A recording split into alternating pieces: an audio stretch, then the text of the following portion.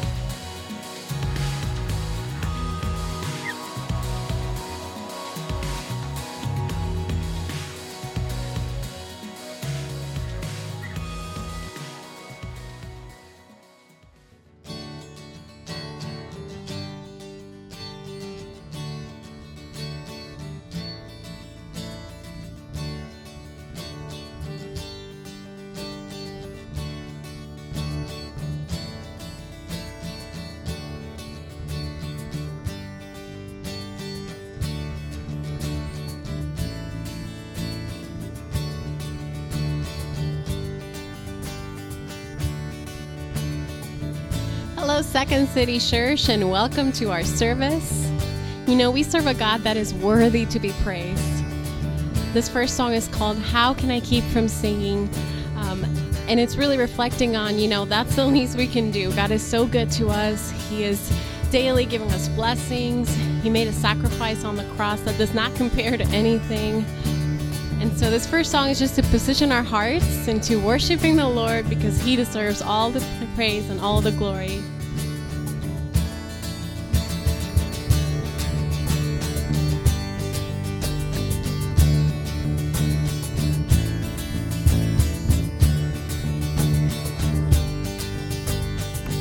Sing There's an Endless Song. There is an endless song echoes in my soul. I hear the music ring, and though the storms may come, I am holding on to the rock I cling.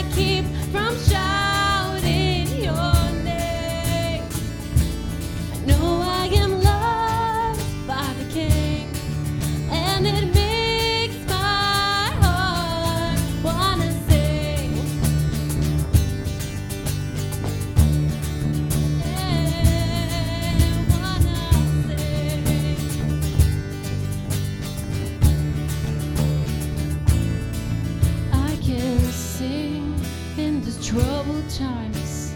Sing when I win. I can sing when I lose my step and fall down again. I can sing 'cause you pick me up.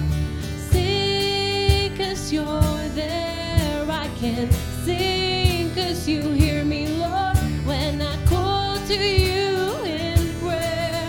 I can sing with my last breath. Sing for I know that I'll sing with the angels and the saints around the throne. How can I keep from singing your praise? How can I ever say enough? How amazing is your love? How can I keep from shouting your name? I know I am loved by the King, and it makes my heart wanna sing. Yeah, wanna sing.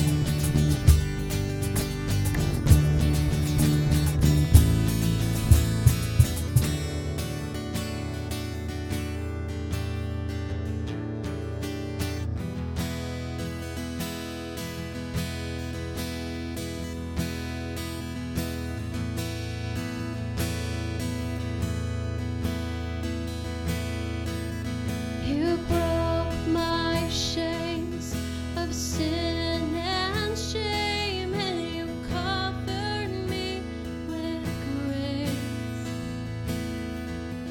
You mend my life with your holy fire. You cover me with grace. And you are the hand that reaches out to save. I am set free. Oh, I am set free. Oh, it is for freedom that I am set free. You broke my chains of sin and shame, and you covered me with grace. You mend my life with your holy fire. You cover me with grace. And you are the hand that reaches out to save. I am set free. Oh, I am set free. Oh, it is for freedom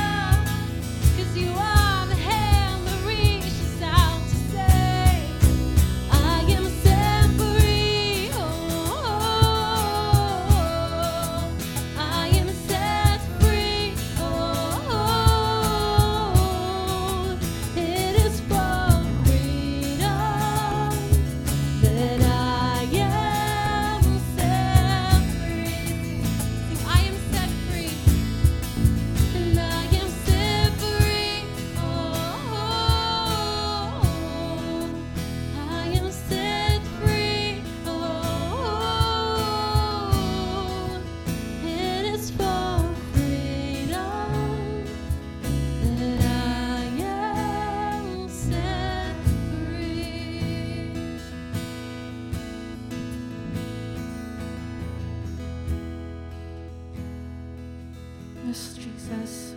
We love you, Lord. We magnify your name. We worship your holy name, Lord Jesus. We welcome you in this place.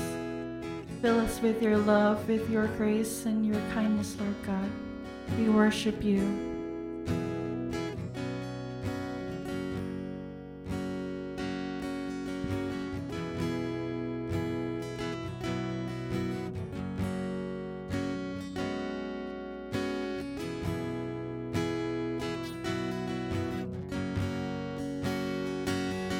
Bless the Lord, oh my soul, oh my soul. Worship His holy name. Sing like never before, oh my soul. I worship Your holy name.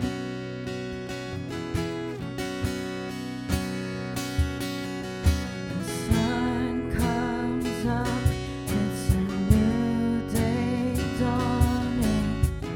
It's time to sing your song again. Whatever may pass and whatever lies before me,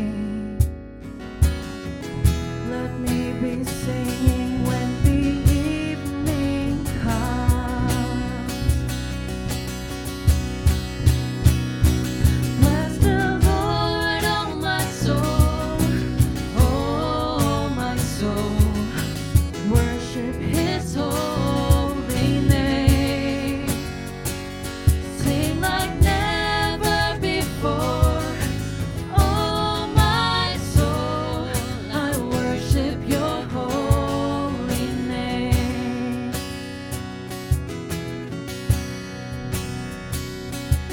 You're rich in love and you're slow to anger. Your name is great and Your heart is kind. For all Your goodness I will keep on singing. 10,000 reasons for my heart to find.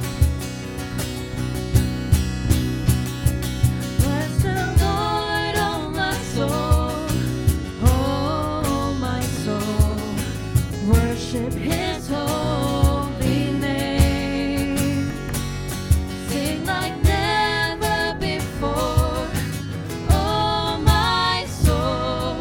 I worship Your holy name. And on that day.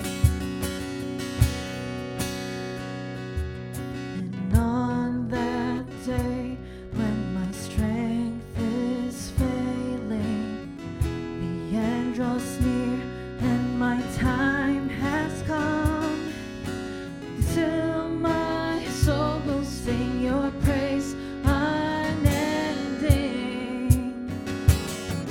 10,000 years and then forevermore.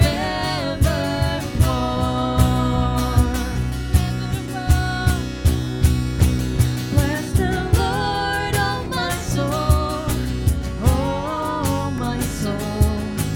Worship His holy name.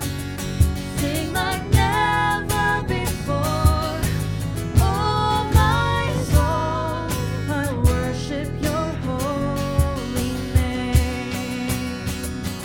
Bless the Lord, oh my soul, oh my soul. Worship His holy name. Sing like never before, oh my soul. I worship Your holy name. Yes, I worship Your holy name. Yes, I worship Your holy name.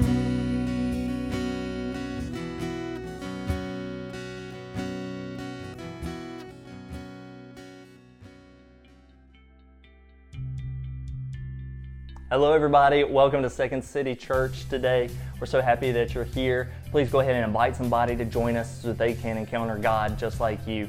and receive the healing and the good news of Jesus into their lives like we are. And if you're here with us live, please click that live prayer button. We've got prayer counselors standing by who are very excited to pray with you and help God's healing and His kingdom of His Son to come in your life. So please do that today.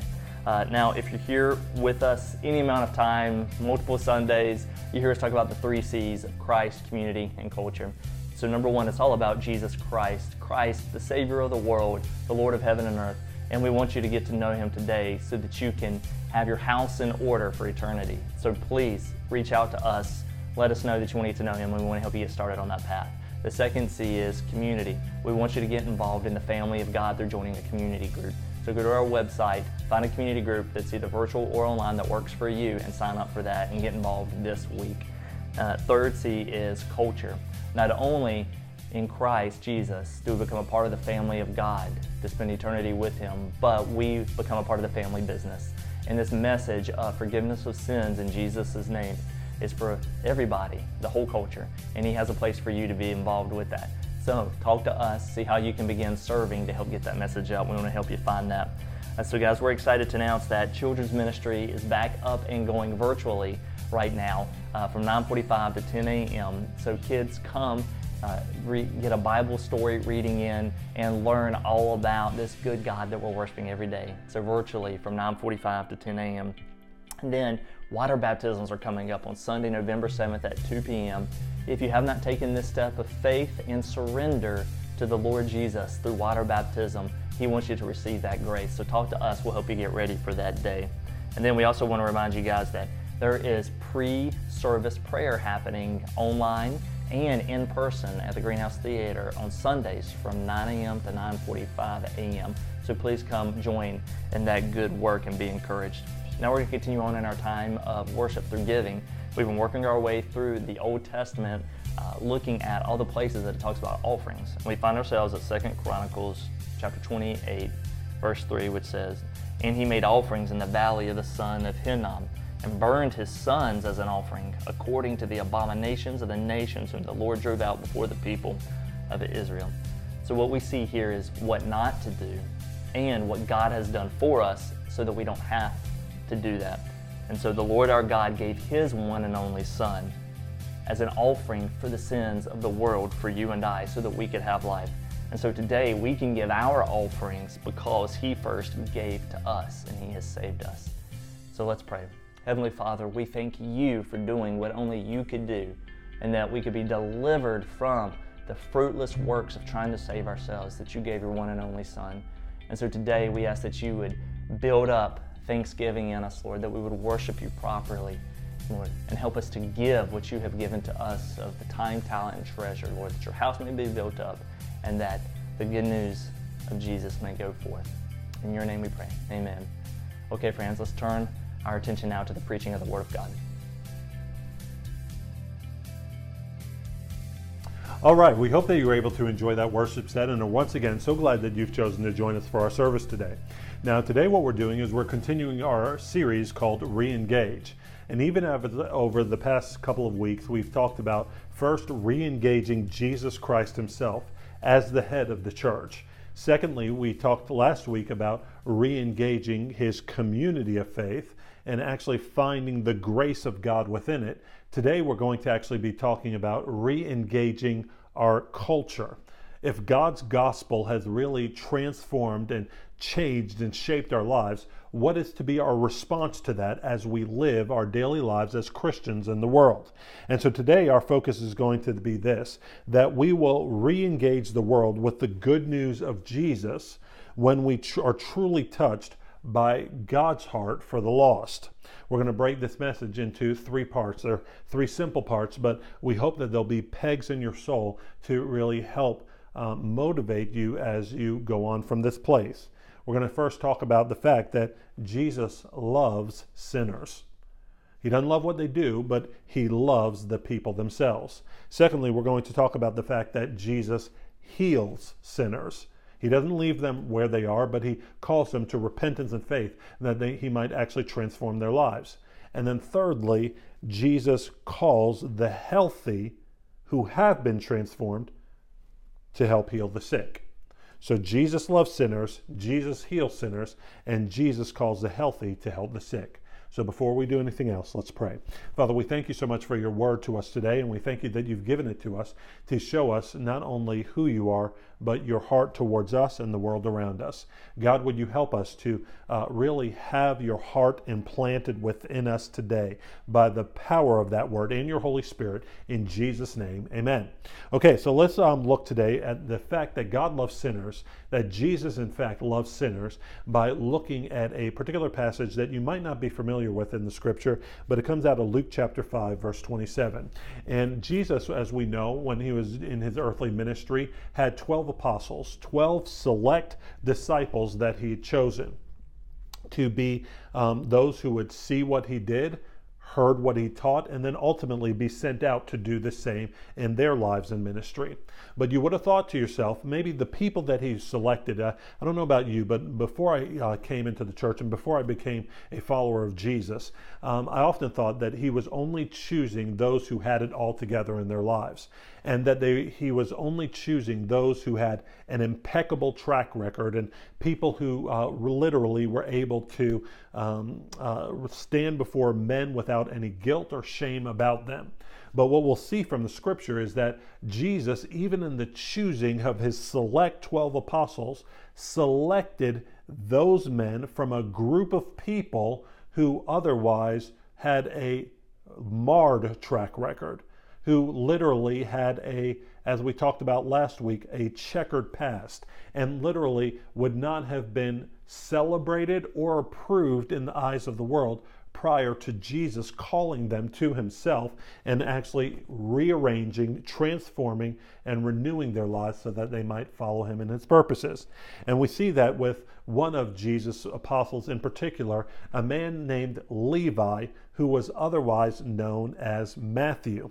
And you might recognize the name Matthew because he was the writer of the first of the Gospels, where we have the Gospel of Matthew, Mark, Luke, and John. This Levi, who we're going to be speaking and reading about today, is one of the ones that Jesus called to himself, who came from one of those checkered pasts. And we see that in his life, Jesus loves sinners. So we'll understand this: God loves those who the world does not, even those who do not love themselves.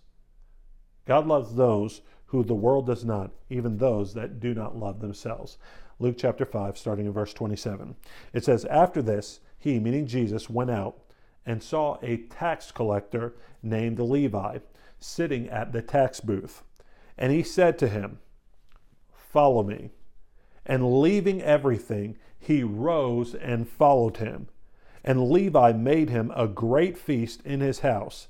And there was a large company of tax collectors and others reclining at table with them. And the Pharisees and their scribes grumbled at his disciples, saying, 'Why do you eat and drink with tax collectors and sinners?' And Jesus answered them, 'Those who are well have no need of a physician, but those who are sick. I have not come to call the righteous, but sinners to repentance.'" And so here we see that understanding this scripture is an important one, because not only understanding who Levi is or who Levi was is important, but you have to also understand that this Levi, otherwise known as Matthew, what he did was equally as important. Prior to Jesus calling him to himself, he was known as a tax collector. Otherwise, maybe he might have worked for the Israeli IRS. And so the thing about it is, at the time, he was a person who was not appreciated and was deemed a traitor by the people of Israel to his fellow Jews. The reason why is because during the Roman occupation of Israel, tax collectors were basically placed in their communities as puppets. And they were basically, for their own personal gain, able to exact taxes that were to go to the Roman government. And they were able to exact taxes that many times were unfair, many times that were more than what they should have taken, and they would cheat, rob, and steal from their fellow Jews at the time. but they were backed by the Roman government, and so they were able to maintain their place of power within that society. Now, I don't know about you, and I know all of that has been going on Capitol Hill. We just avoided yet another government shutdown, and the debt ceiling is continually being raised, and trillions of dollars are being poured into our economy. And many people have trouble with the way that our taxes and the finances of our economy are being handled by our government. And many people have issue with our government leaders in the way that they're doing things. Well, if you think about all of the issues that many people have with the government that we have presently, multiply that and exponentially multiply that by a certain power to understand how the fellow Jews perceived and related with Levi, otherwise known as Matthew during that time. So he was known as a traitor, he was known as a cheat, he was known as someone who was dishonest, he was known as someone who could not be trusted. And Jesus went to this Levi and said, you know what? I choose you. I choose you not because of the way you've been living, not because of the things that you've done, not because you are good in and of yourself, but because I have a plan and a purpose for your life.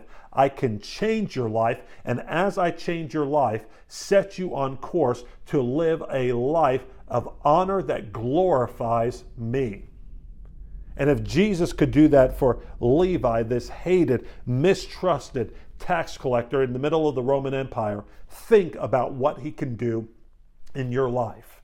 It ultimately does not matter what you've done or where you've come from. There is no sin too deep. There is no separation too wide by which God himself cannot rescue and redeem, restore and renew your life through what Jesus Christ has done for you on the cross. Because Jesus lived the sinless life that you should have lived. And on the cross died the sacrificial death that you should have died in payment for your sins. You have the ability through your repentance, turning away from those sins, and your faith, your trust in what Jesus has done for you at the cross and his resurrection from the dead, to be transformed, made new, and live a new life in him. Why? Because Jesus loves sinners. He loved Matthew, otherwise known as Levi, the tax collector, and he loves you, and he loves me. And that's the good news of the gospel. So if you need to turn, today is your day to make your way to the cross and turn to the living God in Jesus Christ. But what we see in Matthew's situation is that Jesus doesn't just love sinners, and he doesn't just choose sinners, but he also heals sinners. And God is a physician at heart who loves to heal sinners. That's why Jesus was ultimately known as the great physician. And we know that sin ultimately, the wages or what we earn for sin is death. But the gift of God is eternal life in Christ Jesus our Lord. Now, what we mean by what we earn for our wages for sin is death is that the result or the product of the sin or the rebellion, the wrong choices in our lives ultimately breaks our relationships. It damages our minds, our emotions, our psyche. It damages our families. It damages society at large. And ultimately, we need healing after we've lived lives of drunkenness, addiction, adultery, lust. We need healing once we've lived in sexual morality, once we lived as thieves or liars or cheats. We need to be healed. And ultimately, God is a physician at heart who loves to heal sinners. Now, when Matthew was called by God, it was part of that healing process. You see, because it wasn't a private thing that Jesus did. He went to Matthew at the tax collector's booth, ultimately in public. And Jesus said, you know what? Even though everyone else is rejecting you, and there's probably a stigma in your soul right now because of the rejection and the stigma that you've had attached to your life. Jesus says, I choose you and I approve of you, not because of what you've done, but because of my choosing. And that in and of itself started the healing process in Matthew's life.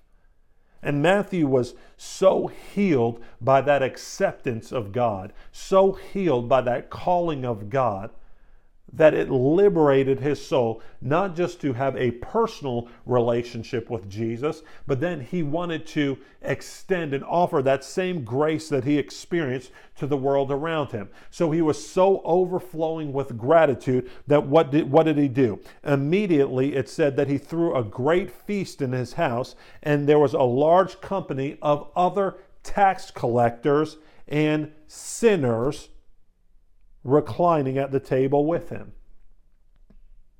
So he basically said, you know what? I'm so overcome and so overwhelmed by the love of God, despite my mistakes, despite my failings, despite my sin.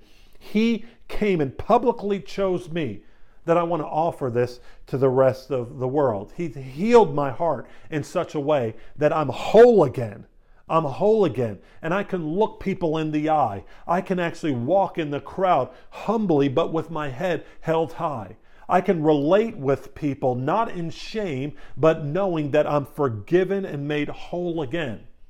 And because of that, he said, I've got to offer this to the world, the other people that I know who are just like me in similar circumstances. So I'm going to call the rest of the tax collectors around me, and I'm going to bring them to a place where they too can meet Jesus, where they can meet this great friend of sinners, who's also a great physician, looking not for the healthy, but for the sick, to seek and to save the lost, calling sinners to repentance, that he might heal them. And so Matthew in this party throws this party, and he basically is inviting Jesus to do in others the same thing that Jesus had done in him, to heal his fellow sinners. And Jesus begins to do that work. But when others who were religious leaders and the religious elite of the day began to see what Jesus was doing, they didn't applaud him immediately, but they began to ridicule him and say, "Why are you eating and drinking with these tax collectors and sinners? Don't you know who they are?" And Jesus had to answer them saying, listen, don't you know my heart? You say you represent me, but don't you know my heart? Your responsibility as a follower of mine is to know my heart and represent my heart and my truth, my word to the world. And he says, if you want to know my heart, Jesus says, not only do I love sinners, not only do I heal sinners, but I'm telling you, it's not those who are healthy who need a physician like me, but those who are sick. Jesus said in verse 32, I've not come to call the righteous. I haven't come just for religious people, but I've come, literally left my throne in heaven above, from that I ruled and reigned with my Father and the Holy Spirit from all eternity past. And I came and put on flesh, humbled myself to walk amongst humanity to do what? Not call the religious, not call the righteous, but sinners to repentance. Jesus was saying, my heart bleeds for this. My heart beats for this. The very reason I am here is because I love sinners and I'm coming to heal them. And that was good news, not only to Matthew's ears, but you could imagine to the other tax collectors and sinners who were eating with Jesus at that dinner party. And so what we see is that even as Jesus loves sinners and even as Jesus heals sinners, when we're healed by God, ultimately he involves us in the process of offering that healing to others by making his good news known to the world. And when we spend time with people, it should be in the hopes that they get even closer to Jesus, the healer, and the healing that they need. That's what Matthew provided for his fellow tax collectors and sinners as they were at that party with Jesus. And so what we see is that Jesus, once he begins healing us as sinners, Jesus calls the healthy, ultimately, he heals us to make us healthy, right? And he says he calls the healthy to help the sick. And we were all once lost people who can now help find others and help them find their way back home to God.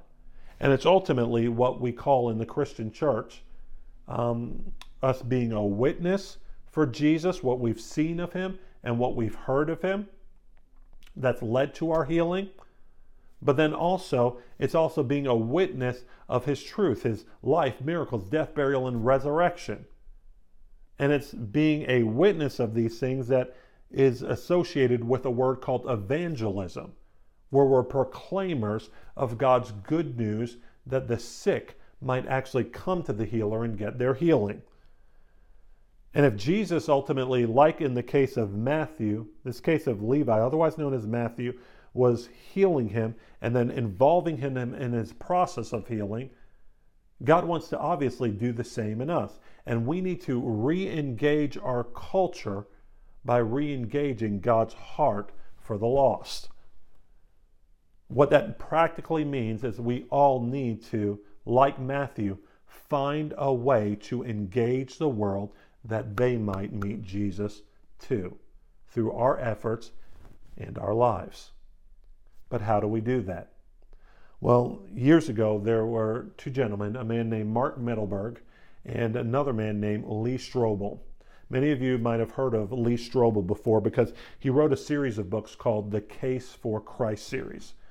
He started off talking about the historicity of Jesus whenever his wife actually became a Christian. He and his wife had lived in an atheist belief system, lived in an atheist lifestyle, but he was a very successful journalist for the Chicago Tribune. And for years they had been fine, and so they thought, in their marriage and their living. But his wife became a Christian. He was displeased with it, and over the course of 2 years used all of his award-winning journalistic skills to try to disprove the claims of the Christ, the claims of the Christian faith, and have his wife come back to her senses.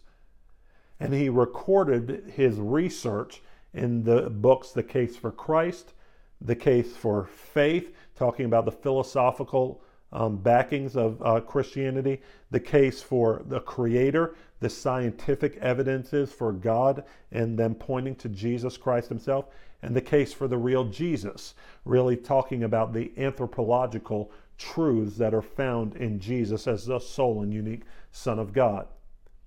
And in these chroniclings of his research, ultimately, when he was faced with the facts, he himself became a Christian and is now like Matthew, one of the great proponents of the Christian faith, helping people find reasons for the hope that they have in the Lord, based on historic, scientific, anthropological, and philosophical evidence. But Mark Mittelberg and Lee Strobel wrote a series of books, which were tools to help people become like Matthew and share their faith with others. And really, they called it the Styles of Evangelism. And what I want to present and end with is present to you with the styles of evangelism, where when Jesus calls the healthy to help the sick, what are the different styles? What are their strengths? And what are their underbellies that we can identify God has gifted us to walk in, so that we might not try to be somebody else to be an effective sharer of this good news of Jesus or a witness for Jesus, but we might actually walk in the frame that God's given us to share this good news, like Matthew did, with others and see them healed just as we've been healed. So we're going to talk about the different styles, and as we talk about the 7 different styles, I want you to think about what style or what way God has shaped and framed you, so that you might actually begin to develop that style as Matthew did his own style to share the good news of Jesus with others. You don't have to be like somebody else. God will put his super on your natural to use you for his glory and bring many into a reconciled relationship with him. So what are those 7 styles? First, I'm going to tell you the names of the styles, and then we'll give you a biblical example of those styles, and then we'll finally talk about the underbelly of each of those styles that we might avoid their weaknesses and walk in their strength. Okay? So first, the 7 styles. Number 1 is the confrontational style. And in the confrontational style, we see that much like the Apostle Peter on the day of Pentecost. In Acts chapter 2, baptized and filled with the power of the Holy Spirit, Peter was no longer the man who was cowering before the slave women, denying Jesus, warming himself by the fire, but filled with the power of the Holy Spirit. He got up on the day of Pentecost and in front of thousands said, "Let all Israel be assured of this. God has made this Jesus whom you crucified." No, not anybody else, but you. You and you and you and you. You crucified both Lord and Christ. And so that was obviously a head-on approach. He was confrontational in the sin that the people committed, but also when the people heard it, they were cut to the heart and said, "What are we supposed to do then? You're right. We crucified him wrongly. What are we supposed to do?" And Peter gave them the instruction: repent and be baptized, every one of you, in the name of Jesus Christ for the forgiveness of your sins, and you'll receive the gift of the Holy Spirit.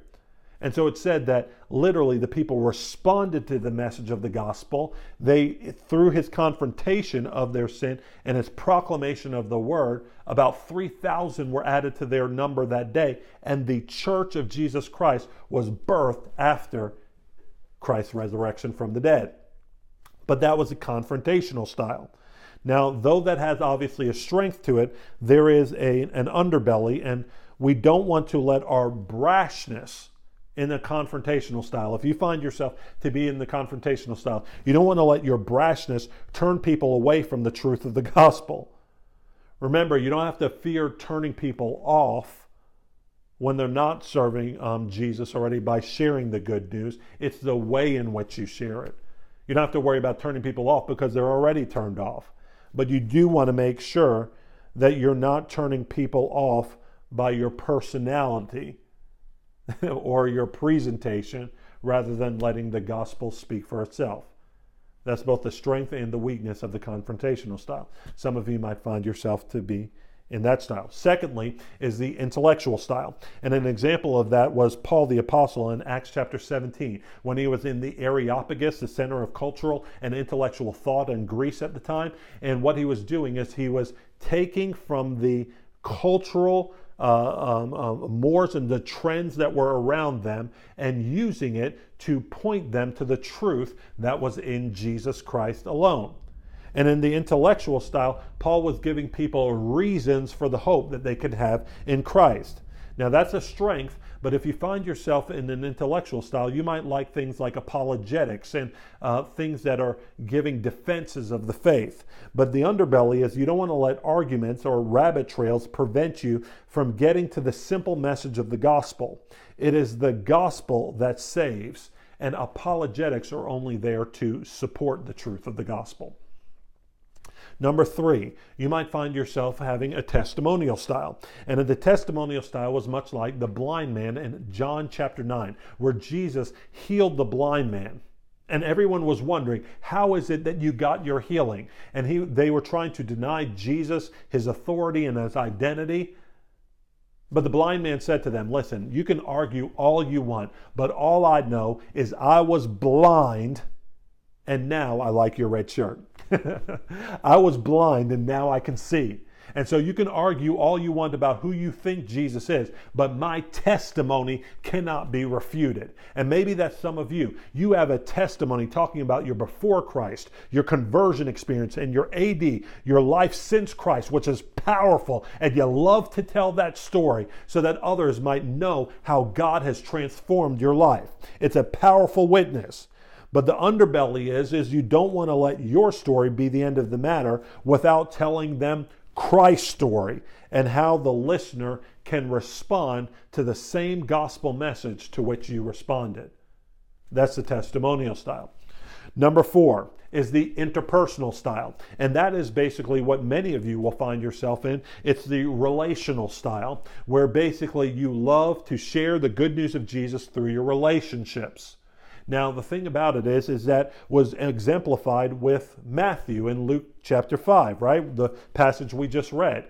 Matthew was using his relationship with the other tax collectors and the sinners to throw a party so that through their relationship they could meet Jesus. Now, that's a powerful and a good mode of sharing the good news, but the underbelly is you don't want to let your desire to preserve friendship trump engaging others with the truth that they need. At some point, God's gospel will conflict with the sin that's in someone's lives, in someone's life, and they need to repent of that sin and believe the good news of Jesus to really receive the salvation that he purchased for them with his own life. And at times, that can come into conflict with the ease of which you relate in your relationships with your friends, your family members, and your coworkers. But you don't want to exalt your relationship with them over giving them the truth that they need. You know, Proverbs 27 actually says, open rebuke is better than hidden love. And we want to be those who love people openly so that they might also meet Jesus openly, just as Matthew did at that tax collector's booth. Number 5 is the invitational style. And the invitational style was represented by the Samaritan woman in John chapter 4, when Jesus gave her that word of knowledge saying, go call your husband. And she said, listen, I don't have a husband. He said, you're right. In fact, you've had 5 husbands, and the man that you're now with isn't your husband either. And she was like, oh my goodness, I see that you're a prophet. And basically, her eyes and heart were open to the fact that Jesus was in fact the Son of God. She responded to Jesus in kind when Jesus proclaimed himself as the Messiah that they'd been waiting for. And what did that Samaritan woman do? She immediately went back to her village and said, come and see a man who told me everything that I'd ever done. And when the people came and heard the words of Jesus himself, they said, we no longer believe just because of what you've told us, but we can see and we hear for ourselves that this truly is the Son of God. And it was through her invitation that they were able to meet Jesus, the people in her village. Now that's a powerful testimony, but what the underbelly is that if you have an invitational style, you don't want to depend on others to do all of the heavy lifting. You also need to practice sharing the gospel yourself. And at the end of the day, number 6, service is one of the most popular ones, especially nowadays when we want to do good. And there was a woman named Tabitha in the scripture who in Acts chapter 9, verse 36, was always doing good for the people. And whenever you serve somebody in practical ways, meeting a practical felt need, their hearts are open to the gospel in manners that you can't imagine. And it's a great thing to want to show the love of Christ through serving the poor, serving the needs in the world. But the underbelly is you cannot replace acts of service for communicating the gospel. Service opens the door, but hearing the word allows people to believe. And ultimately, we don't want to serve people all the way to hell because we never give them the gospel which can turn them from darkness to light, from death to life, and from the power of Satan to God. Ultimately, we can serve and love people, but without them receiving the gospel, they cannot receive salvation. So service opens the door to you communicating the good news. And then finally is the 7, the chance encounter conversation, which was exemplified by Philip with the Ethiopian eunuch when he was able to go up into his, on the road as they were traveling together, he was able to go up into his chariot, explain to him the passage out of Isaiah that he was reading. And then in Acts chapter 8, the Ethiopian was able to not only respond to the gospel, but get baptized before Philip would disappear and go on his way. And really what Philip was doing was heeding the exhortation that the Holy Spirit would ultimately give Paul the Apostle when he said, make the most of every opportunity because the days are evil. That means in your daily conversations, you might be talking to a coworker, a neighbor, or a friend about some issue they might be dealing with in their family, in a relationship that they might have, a job that they might have. And then through the open door of their circumstance, you're able to apply God's truth His word and His hope in the gospel to their lives, that their eyes might be opened and that they might turn to Him and receive Him. And that's a chance conversation. But the underbelly of that is that you don't want to just wait on those chance conversations to communicate the good news of Jesus. You don't want to fail to be intentional with those by whom you are surrounded, expecting all opportunities to fall into your lap. You always need to remember that when Jesus said to make disciples, He said, go, proactively go and make disciples of all the nations, baptizing them in the name of the Father, the Son, and the Holy Spirit, and teaching them to obey everything that He's commanded you. So those are the 7 styles. And what I'd like you to do is to really think about what style God has most geared you toward. Is it the confrontational? Is it the intellectual? Is it the testimonial? Is it the service? Is it the chance encounter? Or is it the interpersonal? Whatever style you find yourself, you need to cultivate it so that, like Matthew, you can not only receive and know the love of God, but you might be healed and offer that same healing to the world. And so as we close today, I want to pray for us that we'd be able to find ourselves in those styles, and not only find ourselves in those styles, but actually be empowered by the Holy Spirit Himself to actually think about who we can invite to church, who we can invite to community group, who we can invite into the life of God as we ourselves have received it. Okay? And then I'll pray for anyone who needs to begin that ultimate relationship with Jesus today. So Father, I thank You so much for my brothers and sisters, and I thank You that, God, You are a God who loves and heals sinners. But not only do You love and heal us, but then You call us as healthy people to help You in the process of healing the sick. And God, I pray for my brothers and sisters today that as we re-engage not only You and community, but also our culture and the world, that You would help us to find our style of evangelism that You've given each and every one of us, that You would help us to actually do it consistently, effectively, and that we would bear much fruit, showing ourselves to be Your disciples. That not only would we walk in Your healing, but God, You would use us in Your healing process towards others. God, may many testimonies come forth in the coming days, months, and years of how You've used our lives to actually be a bridge of reconciliation between Yourself and others through the cross of Christ. In Jesus' name, amen. And now for you, if you have heard this message today, but you said, you know what, I've been like Matthew on the outside, really having a stigma attached to my name. I know I've lived in sin and deserve death and hell, but I don't want it. And I want to start my walk, be reconciled with God today. If that's you, would you pray this prayer with me? Almighty God, I admit to You that I'm a sinner. And I know that in the midst of my sin, I deserve death and hell. But I've heard Your word today that You both love and heal sinners. God, would You both love and heal me today? God, I ask You to forgive me of my sin. And I believe that You sent Jesus to live the perfect life that I should have lived. And on the cross, die the sacrificial death that I should have died. And 3 days later, be raised from the dead so I could have not only forgiveness of sins, but new life in You. God, would You make me a new creation today as I proclaim Jesus, my Lord? Thank You for Your life. Thank You for Your death. And thank You for Your resurrection. Teach me to love You as You've loved me from this point forward. In Jesus' name, amen. Now the good news is if you prayed that prayer, God said He's made you a new creation. So would you go with me to our website, secondcitychurch.com/newlife. There you can find not only next steps, but also resources of how to walk out this new life of grace in God, in community, by faith. And so if you need prayer, their prayer council is for you today. Would you click on the button below and let us know that you've made a decision for Jesus today? And for the rest of us, let's go back into worship and honor the one who loved us even while we were sinners and fights every day to make us healthy and whole in Jesus' mighty name.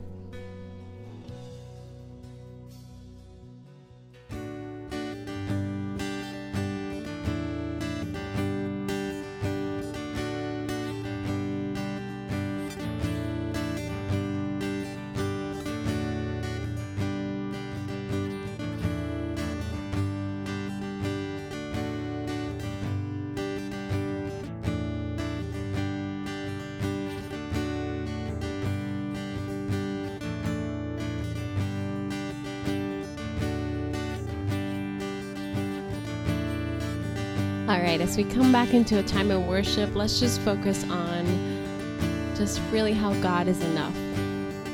No matter what we go through or the needs that we feel like we have or the unanswered prayers, we know that in the end, God really is enough to satisfy us. God really is enough to bring us purpose and light in every day. And so this song is called Enough, and I invite you to worship with us in this last song with that in mind.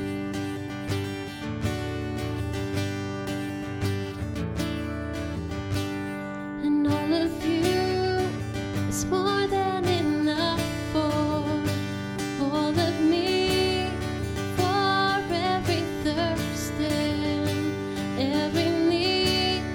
You satisfy me with your love, and all I have in you is more than enough. It's more than enough.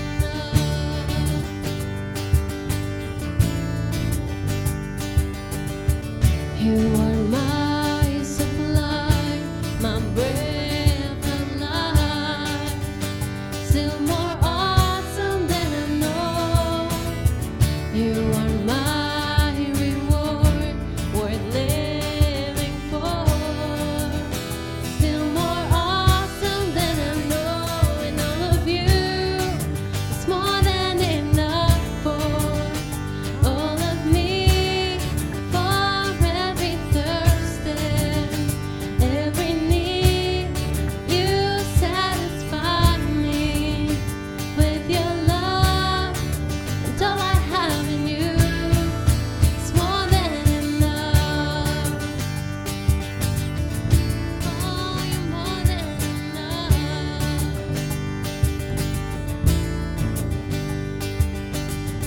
You're my sacrifice of greatest price, still more awesome than I know. You're my coming King. You are everything, still more awesome than I know.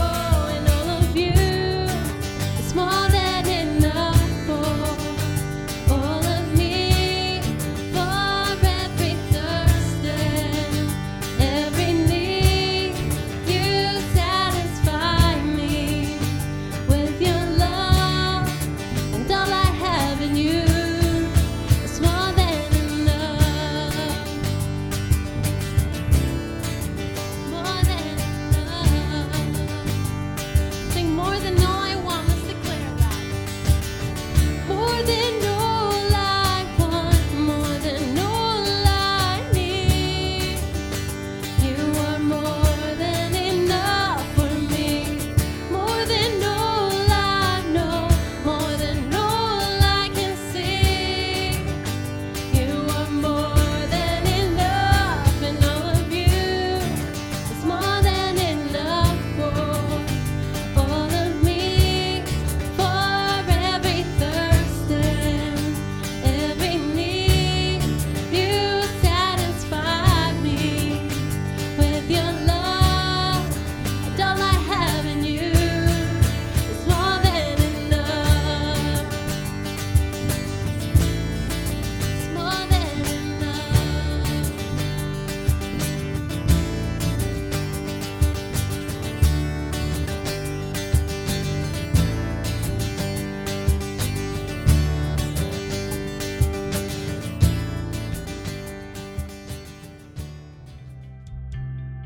All right, we hope that you are strengthened by that last worship set and are once again filled with the encouragement that comes from the knowledge of God's great love for you. We're going to continue to talk about these matters in our community groups this week, so if you've not yet found one, please do go to our website where you can find both in-person and virtual options. We'll be praying for you, so let us know how we can be standing with you, and also think about how you can share this link with others who also need to be spurred on by the grace of God towards them. Do invite those same people with you to our service next week, and until then, have a wonderful week in the Lord. God bless you, we love you, and we'll see you soon.